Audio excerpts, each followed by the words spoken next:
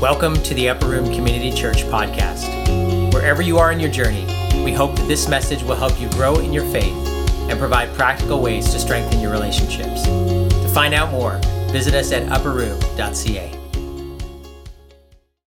Good morning. I'm Serena, and I'll be reading the scripture today from 2 Corinthians 5, verses 11 to 21. Since then, we know what it is to fear the Lord. We try to persuade others. What we are is plain to God, and I hope it is also plain to your conscience. We are not trying to commend ourselves to you again, but are giving you an opportunity to take pride in us, so that you can answer those who take pride in what is seen rather than in what is in the heart. If we are out of our mind, as some say, it is for God. If we are in our right mind, it is for you. For Christ's love compels us, because we are convinced that one died for all, and therefore all died. And he died for all, that those who live should no longer live for themselves, but for him who died for them and was raised again. So from now on, we regard no one from a worldly point of view. Though we once regarded Christ in this way, we do so no longer. Therefore, if anyone is in Christ, the new creation has come. The old is gone, the new is here. All is from God, who reconciled us to himself through Christ and gave us the ministry of reconciliation, that God was reconciling the world to himself in Christ, not counting people's sins against them.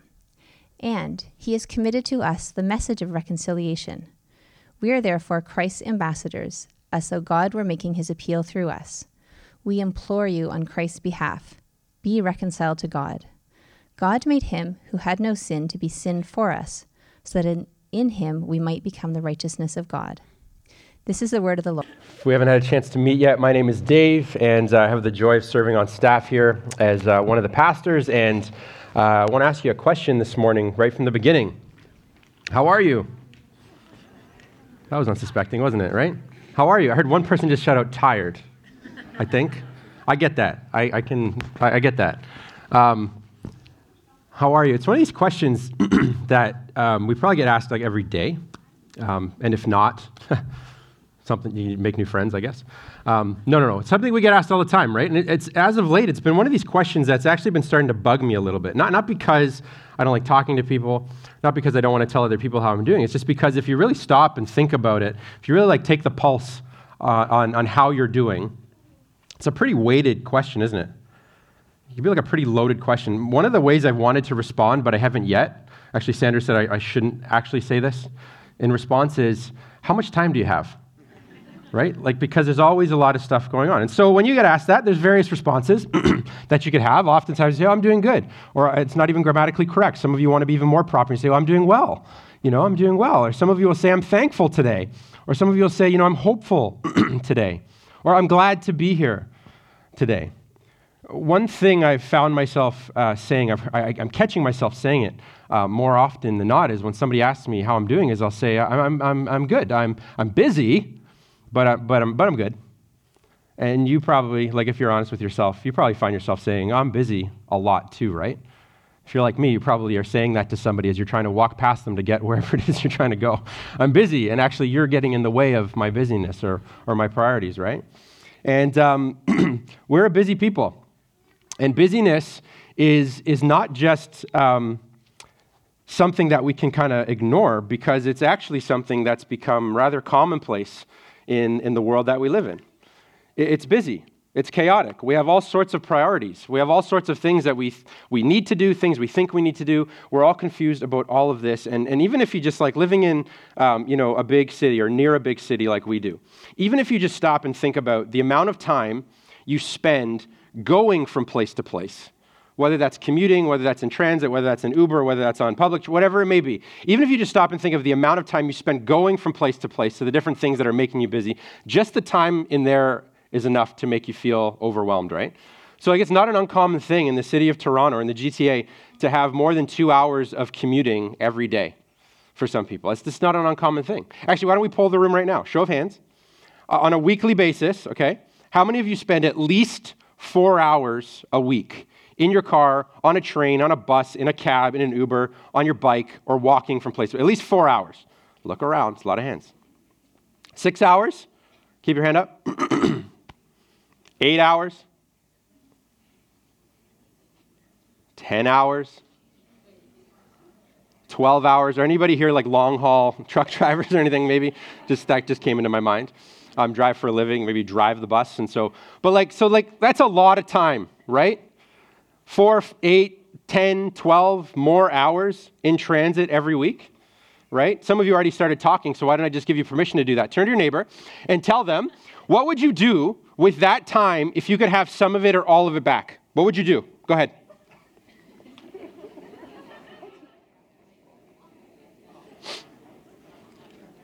And that's just the stuff you'd do if you got back your time spent in transit. Right? We're busy, we're part of a busy culture. And the reality of busyness is it's not always something that we do to ourselves. I mean, in some instances, I guess you could say, well, we're busy because we don't know how to say no, and we overcommit ourselves to too many different things, and that actually creates busyness. So you could say that. But I would also say that busyness is something that's actually happening to us. It's almost like we're a victim of busyness, right? So take a look at the screen. You're going to see a grid.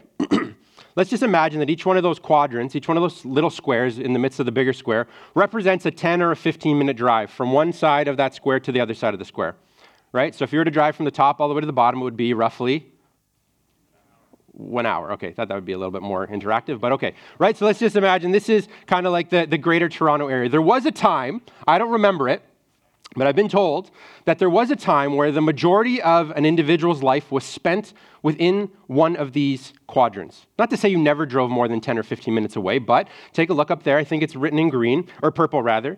You're going to see an H, that represents your home, wherever you live. Then you're going to see W, that represents work or school. Right? Then you're going to see a 3, which represents a third space. Okay, so third space is like outside of work life or school life and outside of your personal life, your like home life, where you spend the most amount of your time. So like if you're a fan of 90s sitcoms, this is like Seinfeld in the diner, right? Or this is like Friends at Central Perk, that third space that you frequent. For some of you, it may be a gym. For some of you, it may be a sports team. For some of you, it may be whatever it is, right? And then I also put up there a C, which represents, church or place of worship. So there was a time when this was the reality. All of these key components in our life were this close together. But then, as the city began to grow, or as society, neighborhoods and communities were designed, things began to get pushed a little bit further away, right? And so maybe now your third space is within a 10 or 15-minute drive. You'd say it's in your immediate community, but maybe your church or place of worship, if you have that in your life or have had that in your life, is just a little bit further outside of that. And now you took a job that's a little bit further away. Or maybe you had that job, but you moved away into another community, right, where you could get yourself a place.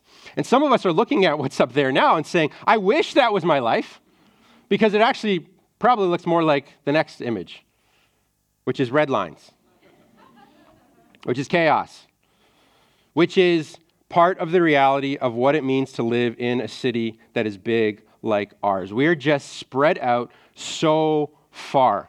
And a lot of us don't even know what a third place is because we're so busy with our fourth and fifth and sixth and seventh and eighth priority and commitment that we don't even have time left in the day to have that third space.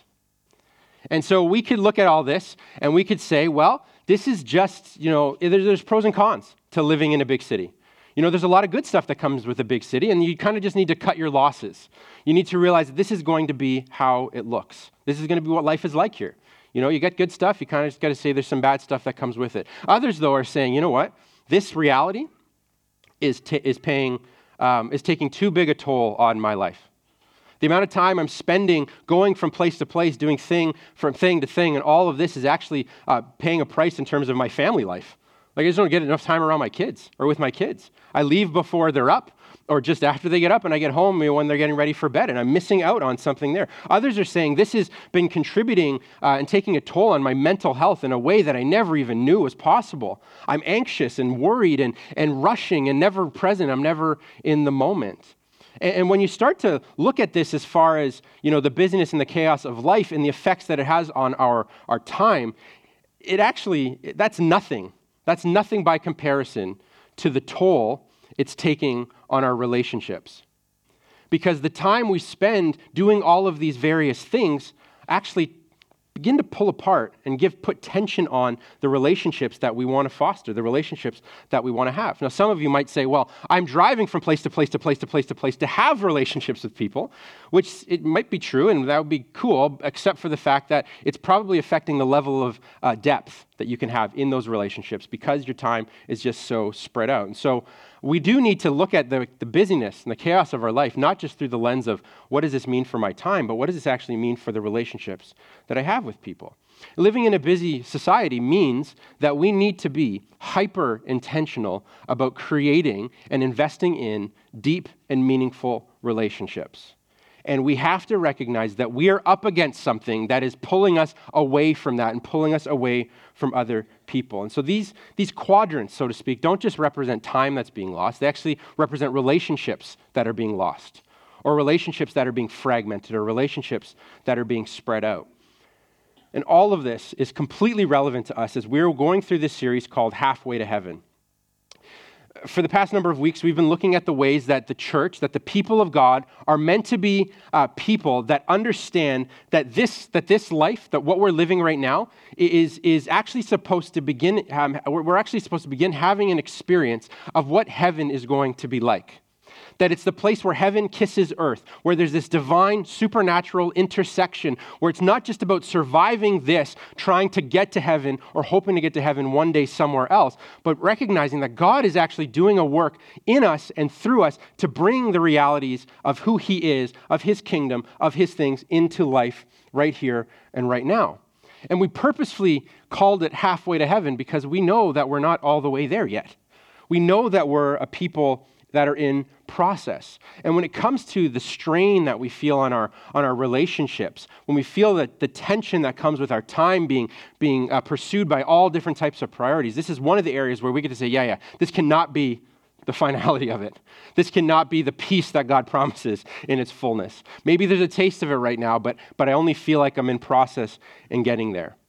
You know, from its inception, the church has always been about individuals partnering together in community, who are then partnering together with God himself in bringing the kingdom of Jesus to earth right now, right? And so as Jesus was teaching his earliest followers how to pray, and as he teaches us how to pray, one of the things he includes in that is that we ought to be including that it would be on earth as it is in heaven. And as we pick up in the letter of 2 Corinthians today, this letter that was written to a church sometime about 2,000 years ago, telling them about who they are and what their life is meant to look like, what this expression of being the community of God, the people of God, is supposed to be like. One of the things we learn is that the way that God is actually bringing the realities of heaven into earth here and now is through us, through our relationships, through the people that we are connected to. And this is from the passage that Serena read for us a few minutes ago. There is relational language all over this passage. The writer here is a guy named Paul. We call him the Apostle Paul. He's a significant writer and founder of the early movement of Christians that became the church. We're here because of the work that he did those years ago in establishing the presence of Jesus, the message of Jesus in the gospel, and all of the movement has continued. That's why we're even here today. And as he's writing, he's making this shift kind of in his writing to start talking about the relationship that we have with God. And so he talks about how we viewed God and how God viewed us. That's relational language, right? What our perspective is of one another. He talks about how our relationship or our connection to God was broken. It was severed, and the result of that was death, that we actually experience a type of death, and how God does a work to restore that broken relationship to bring us back to life. And all of this, he majors on the usage of this word reconciliation, reconciled, reconciliation. He uses it 3 times in one sentence, you're going to see in a few minutes, which is this incredible word that actually has everything to do with what it takes to restore a relationship that is broken. And so just take a look at verse 17. It should be up on the screen for you in a second.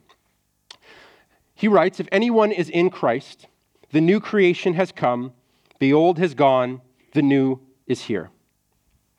All through the New Testament, the writers have this beautiful way of giving us just like wonderful imagery of what it means to be reconnected to God, what it means to be in a relationship with him. The Apostle Paul is very good at this. In many places in his writing, he'll use this idea of receiving new life.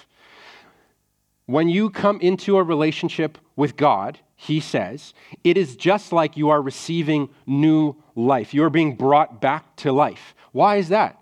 Because apart from God, there is no life, and in God is where life is created and found and sustained. And so basically what he's saying is there is no true spiritual vitality or spiritual life outside of a relationship with God, which ought to perk our ears up a little bit to say, whoa, that sounds like a super important relationship to be mindful of, right? If it has to do with the difference of life and death, we ought to be paying attention to what it's like.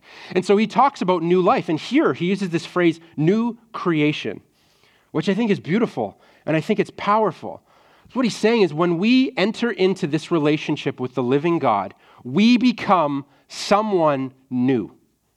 We become something new. He even goes as far to say the old person goes away and a new person arrives. That thing that we were, that person that we were, that life that we were living, it goes away and it changes. Our perspective begins to change in terms of how we view God, how we view ourselves even, how we view other people. And this is no minor thing. That it says recreation or new creation means that it affects the entirety of our personhood. This new life is interwoven with the very fabric of our being to the point that our thinking, our doing, our feeling, our everything is made new. It's different than it was before. We ought to pay attention to that. Paul is saying that you can't be new, you can't have that stuff outside of God who who does that new work in you. Which makes this question, well, how is it possible? How did he do it? How did he give this to us? Or how does he do this in our lives? Well, we're told in verse 18 and 19 that God is actually the one who sought us out and brought about the things that were necessary to restore this broken relationship with him. This is where he starts using that word reconcile, right? Verse 18, all this is from God who reconciled us to himself through Christ and gave us the ministry of reconciliation. And then to verse 19, that God was reconciling the world to himself in Christ, not counting people's sins against them. And this says something so big about relationships and about what reconciliation really means. Because when it comes to the relationship or the connection that we once had with God, we're the ones that are responsible for our disconnection from him. We're the ones that are responsible for breaking away from the relationship he wanted with people, from the connection of life that he had with people. We're the ones that have ignored him, pretended that he's not there. We're the ones that never heard about him. If maybe that's the case, you hadn't heard about him and never really pursued him truly. It was somebody else had to bring it into you. We're the ones that often think that we actually know better than the creator of heaven and earth. They'll go, well, that's good. You put everything together. You sustain it. You're keeping it all going. You're ultimately wisdom, okay, but I still think I'm just going to go my way on this one. Right? We're the ones that do that. We're the ones who rebel. We're the ones who go against him. We go our own way. And as we do this, ultimately what's happening is we're breaking God's heart because he's created life in such as beautiful, to be this beautiful, wonderful way of leading us to fullness, to vitality. And by walking away from that, we end up breaking his heart because we're not taking the very thing that he wants for us. And not only that, as we walk away from him, we hurt ourselves and we end up ultimately hurting other people as well. And this leaves us in what Scripture talks about being this state of spiritual deadness. This is what sin is. We've heard that word before, but this is what sin is. Stuff that breaks God's heart, stuff that hurts us, stuff that hurts other people around us. And yet, even though that's true, God looks at us in our lostness, God looks at us in our confusion, God looks at us in our rebellion, and he looks at us not with anger, not with hatred. He actually looks at us with compassion.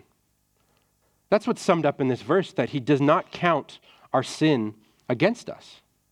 He doesn't look at all these things we've done to sever the relationship as anything that could ever serve as too much of a barrier to keep him from getting to us. Now, this does not mean that sin doesn't matter. This doesn't mean that rebellion doesn't matter. This doesn't mean that walking away from God doesn't matter. It doesn't mean that ignorance towards God doesn't matter or has no meaning. It actually has huge meaning. It's so big and it's so important because it is the very thing that caused that separation between us and him. And again, I mentioned this, but Scripture tells us that sin leaves us in a state of spiritual deadness. And so something that is dead cannot become alive on its own. Something that is dead needs something or someone else that has life to bring that life and put it into the dead thing to bring it back to life. And so this separation was not just that we were going our own way and God was doing his thing and we were doing our thing, but it actually left us dead. Meaning there was nothing we could do unless there was a way that an outside source would bring in this new life. And this is where the power of this phrase or this idea of reconciliation comes in. It's the very truth that we are the ones who hurt God, offended God, and were left dead. It's this very idea of reconciliation that tells us just how tremendous the love of God actually is. Because God in this whole equation, God in this relationship, he's the offended party. And yet he's the one who does what is necessary to pay the price to make right with us who have purposefully hurt him, offended him, and walked away from him. Is that not upside down from what we think it should be? Like, and just take a personal analysis of your life for a moment. Think of the last time you were hurt. Not the last time you stubbed your toe, but like the last time you were hurt relationally. Somebody hurt you, offended you, broke your heart. What was your disposition? Was it one that said, man, they just need to come and apologize to me? And even if they did apologize to me, I don't know if I would fully forgive them, or there would for sure be some time, right? Is there like a sense of entitlement that says, well, they're the ones who hurt me, so I'm going to wait on them to come and make right with me. I'm going to ignore them until that happens? Probably, right? That's how I tend to function. It's like, well, you hurt me. You took something away from me. You come make it right with me. But God is backwards on this, or seemingly backwards. We're backwards. He's right, obviously. He's the right one. And yet it all seems so backwards because he's the one who says, you did all of these things. You're actually deserving of the death and the separation and the confusion and the lostness. But I love you so much that I'm not going to let you stay that way. He's the one who pursues that right and proper restored relationship with us, the one who looks at us with compassion and love. And it's like he's saying, even though you've hurt me, even though you've hurt others, even though you're killing yourself in all of this, I still love you. And I still want you. I want to pursue a relationship with you. I want you to know that it's possible to be in a right relationship with me, one that takes you out of spiritual deadness, brings you to spiritual life, makes you into a new creation, and gives you this restored new creation connection to me, the source of all life. And none of this is cheap. None of this is cheap or inexpensive. This is incredibly expensive because in order for God to have done this, it says that he did this act of reconciliation. He's doing this reconciling work. How? Through Jesus. What does that mean? In order for God to do this reconciling work in us and to us and through us to restore this relationship, he had to pay the price of giving up his son. That was his sacrifice. That was the cost. That was the payment. That was the price. And so he gives up his son, Jesus. And as Jesus, who is life, gives up his life and dies, we are able to receive from him that life from outside of us that we couldn't have. Paul uses throughout this letter this exchange kind of language, right? So last week, VJ talked about how Jesus became spiritually poor so that we might become spiritually rich, remember? And he talked about how Jesus gave up his grace, all the grace that he had. He gave it up so that we could receive it even when we didn't have it. And Paul is saying something similar here. He's saying Jesus became dead so that we could become alive. That's a big exchange. That's a big exchange. Jesus became dead so that we could become alive. In verse 21, it says that God made him so God made Jesus, who knew no sin, as in Jesus didn't know sin, he knew what sin was, but he didn't have any of his own sin. He never did anything wrong. He never hurt the Father. He never hurt himself. He never hurt anyone else around him. But God made him to be sin so that in him, when we become connected to him, we might become the righteousness of God. There's that switch. That's the new creation. Jesus gives up what he has so that we might receive something that we could never get on our own. And Scripture, the narrative of Scripture says that this is all something that is received by faith. There's no we can't go and write a check for any of this. There's no amount of good things we could do morally, ethically, whatever, that would actually get this for us. It's something that is a gift that Jesus is saying, this is what I've done for you. Do you receive it? And when we do receive it by faith, that's where the restoration comes in that relationship with God. This is powerful. Paul says, because of all this, because you're a new creation, because you understand what it means to be reconciled to God, because of living in this place of continual reliance on God, because you've experienced the love of God, what then begins to happen is it motivates you to go and tell other people about this very truth. Like one of the things that we understand, for those of you that are walking and following Jesus, over time, one of the things we begin to recognize is that there is no way it can just be for me. There's no way it can just be for you. There's no way it can just be for us. It has to be for more and more people. And actually, that's the heart of God. It's that every person would come into this restored relationship, that every person would hear of the news of his love, that they would experience this restored, revitalized, resurrected from the dead relationship with the living God. And he has not given up trying to tell people. He has not given it up. And you know what's one of the methods that God is choosing to use to tell the world this message of reconciliation? You and me. It's through us. It says right there, God is making his appeal through us. God has done a work in us that's not just for us, though it is for us, and we receive that.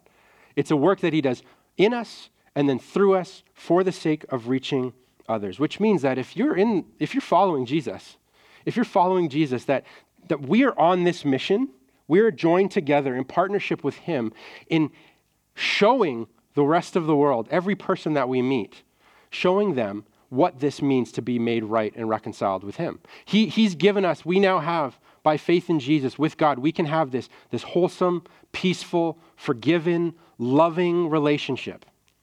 And so the way that he's moving through us is that we would go into the world and actually have relationships that are just like this. It's his love that motivates us. Paul actually uses the word persuades earlier on in the passage. I think it's verse 11.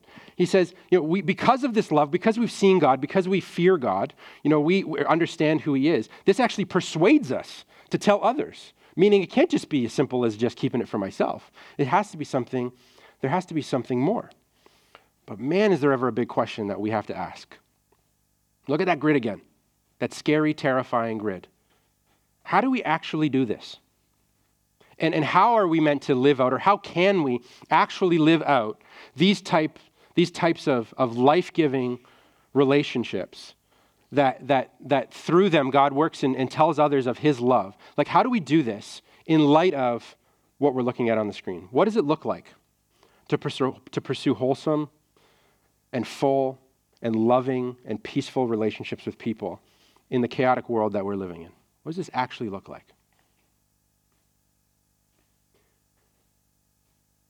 I think it means, for starters anyways, I think it means that we have to start right where we are, in the places, or in the quadrants, if you will, where we already are, and rethink the types of relationships we have with the people we already are around. This means that you don't have to move to do this. God may at some point ask you to move for this. That's where we ought to be open to that. But right here, right now, I don't think we have to move. I don't think this means you need to quit your job and do another job. I don't think this means you need to drop a course. I don't think this even means you need to change too much about your regular daily, weekly, monthly rhythms. I think it just means we ought to think about what are we doing with the people we're in relationship right here and right now. This is the way that heaven is making its way into earth. The presence of God is making its way into earth. God is using us to work through our relationships. Jesus is famously quoted as saying, love your neighbor as yourself. Heard this before? I sure hope so.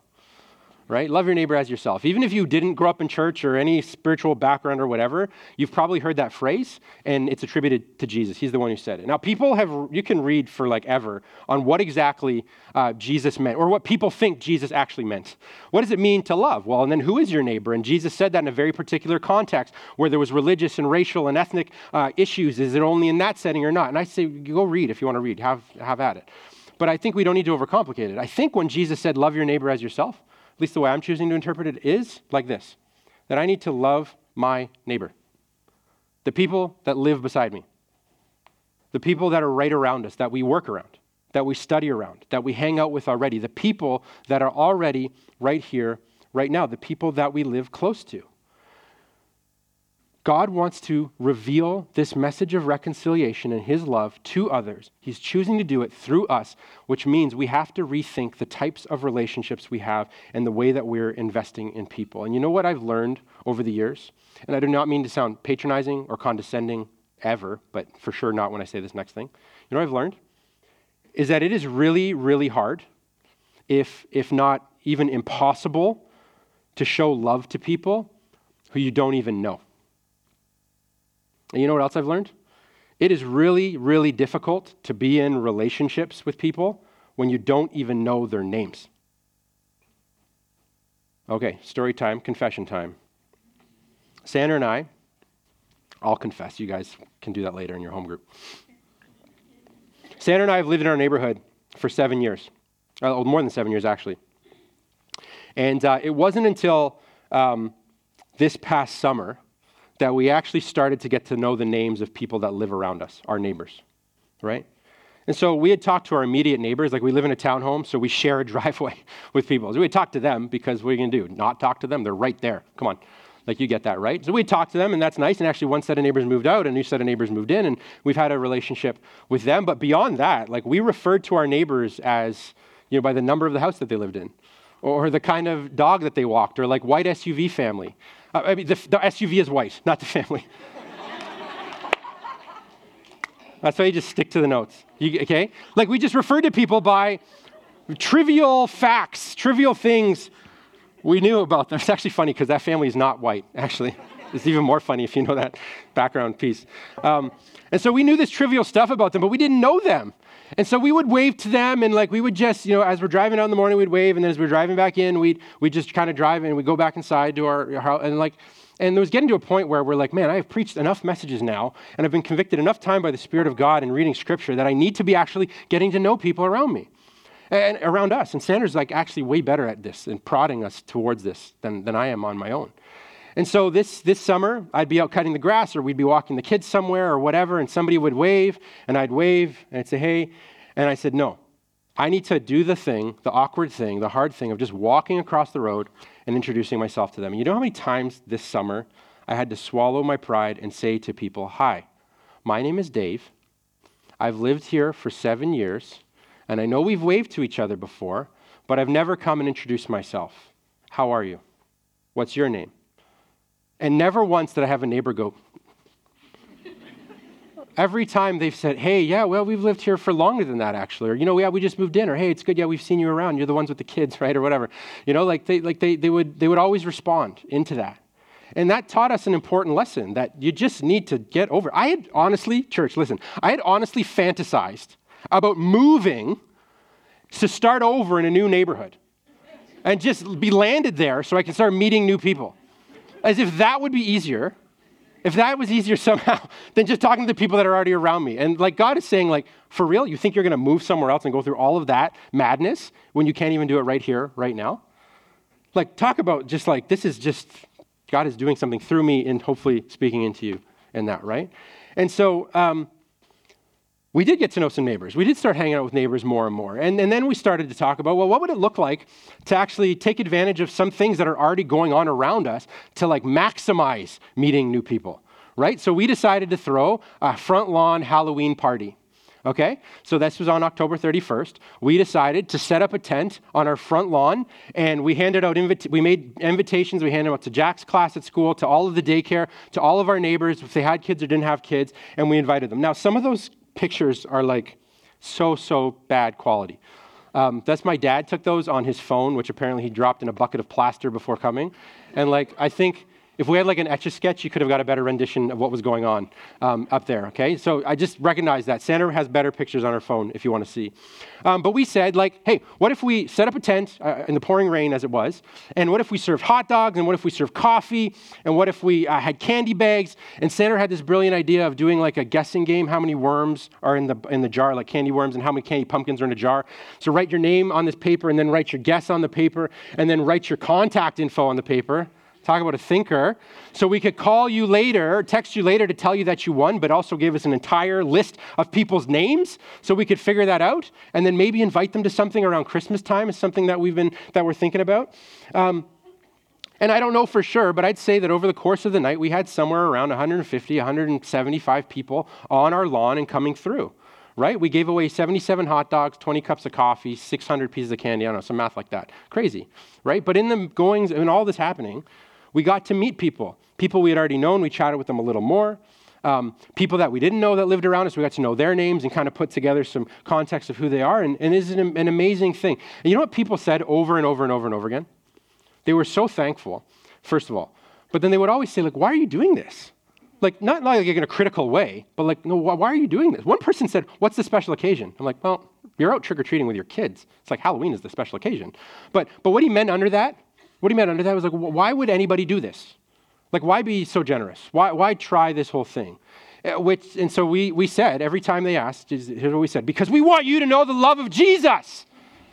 I didn't say that once. It's true. Oh my goodness, is it ever true? But it's not what I said. You know what I said? We did this because we wanted to get to know our neighbors.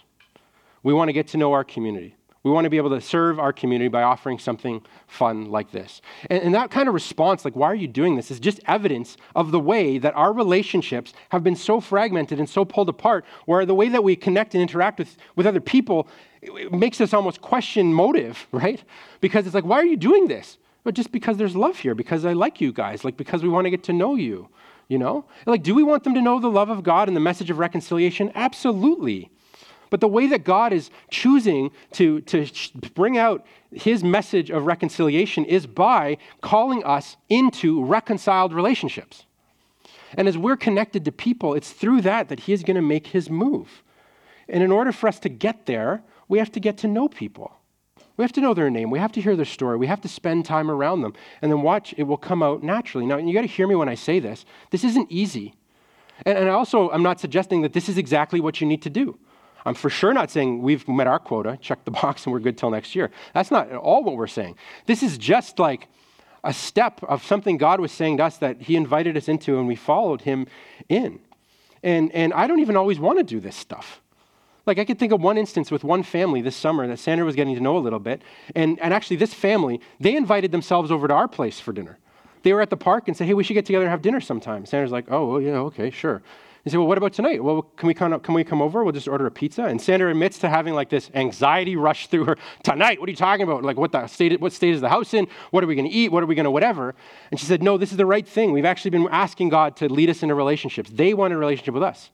She texts me and said, Dave, hey, Sarah and Brad and the kids are coming over for pizza. Is that okay? And I'm looking at my phone like, I don't want to do this. I just want to come home and eat yes to pizza and yes to the couch, but no to the friends.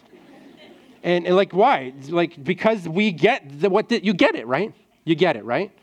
And for what it's worth, with that family in particular, we've now hung out a number of times, and we had them over to our place for pizza again. That's like a thing we do. And we had them over for pizza just a couple weeks ago. And as well, while our kids and their kids were like completely trashing our house, basically, we were able to sit on the couch and begin having this conversation about what it means to be a part of a church that's starting a new site in a town very close to where we live. So what does that look like? They both told us that they both grew up in church context, but had since kind of walked away from it.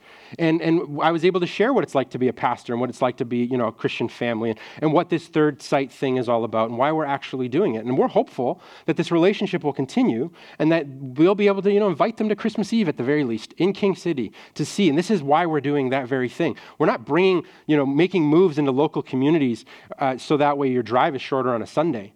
We're doing all this work to put the context of Christian community in the quadrant where you're living, where I'm living, for this very reason. And so, in light of our busy and chaotic lives that look like that grid, there's a couple of questions we have to ask ourselves. Namely, what quadrant do you need to invite Jesus into right now? Hear me, church. This is not about adding another item to your to-do list. This is not adding something extra. It's about rethinking and taking a totally new approach to the relationships in the spaces that we already are in. And that's the second question, right? Which areas of our life, which quadrant of our life, if you want to look at it that way, Might God be inviting us to connect more meaningfully with those who are around us already? So thinking about at home, your neighbors, right? What does that look like for you? Does it look like walking across the street? Does it look like inviting somebody for pizza? Does it look like joining the parent council? Does it look like doing something else like that?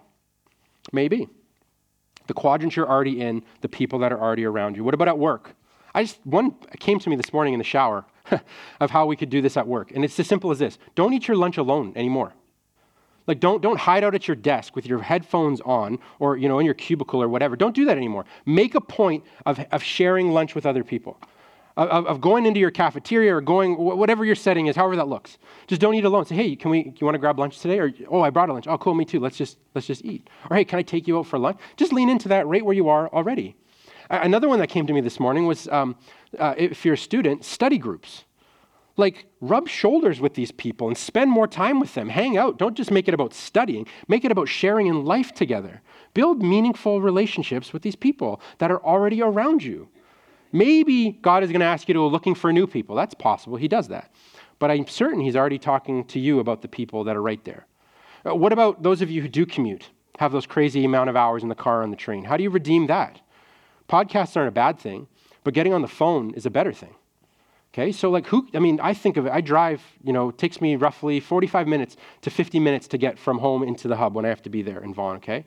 And so I often think about who can I call up on the drive home. Sometimes I literally book phone meetings for that time when I'm in the car, right? But some of you might be thinking, yeah, you know what? Actually, there's somebody I could call, and that's like I could regain an entire relationship just by putting in calls.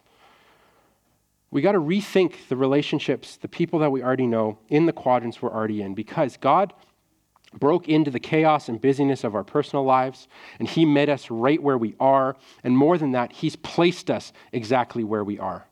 And God broke into our lives and that we were living and restored us to him, restored the relationship that we have with him. He reoriented our lives to him, and I know that he's calling us to do the same thing as we engage and interact with other people.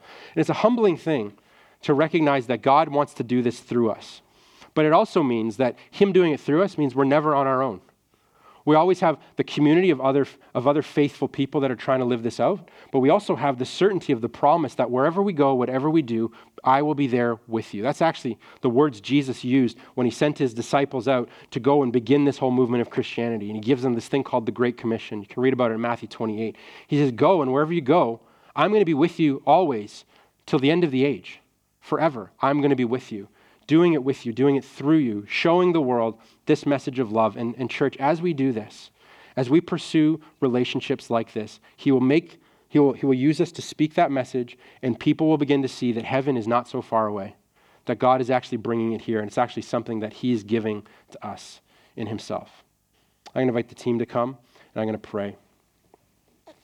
Lord Jesus, thank you for moving into the neighborhood. Like you came from the heavenly realm and you became a person and you lived life here on earth. Now I was on the other side of the world from where we happen to be today, but you still came and lived a relatively normal life for most of your time on earth, around other people, working around other people, being a part of the culture and the society. And then when the time was right, the Father in heaven began to work through you to start reaching other people around you with this message of good news, this message of reconciliation to the Father, that we don't have to live these confused and backwards and lost, sinfully dead lives anymore, but we can be reconnected to the Almighty God, the living God, who is the creator and the source and the sustainer of life. And so, Jesus, I'm asking that you would make that same thing true in our lives. That as we just engage with people around us, that we intentionally get to know people that are around us already, that you in your perfect and good timing would guide us to know when it's time to start speaking about who you are and what your love is, about what the message of reconciliation is. But we even know, God, that before we open our mouths to start sharing of those specific words, that you're already doing a work in our actions and how we're relating to people. And Lord, I know that we will catch our neighbors by surprise. We will catch our coworkers, our other students, our people in our neighborhood. We will catch them all by surprise when we engage in them and take interest in them and show them that they're valuable. And this is not about some cheap sales pitch, that we're going to leverage. Let's get to know people just so we can, try and land a sale or whatever. Try and get somebody saved. That's not what this is. That's not what you did. You came and you invested in relationships with us because you genuinely care for us. You genuinely love us. Make us people who do the same. On our own, it's impossible, but with you, nothing is impossible. And so we ask, Lord, that you'd make us people that are so overwhelmed and overcome by this new life that you've offered us, this restored connection to our Father in heaven, that we'd be people who just pursue it on every level here on earth right now. So Jesus, we love you and we praise you and we keep singing you songs of worship now. Amen.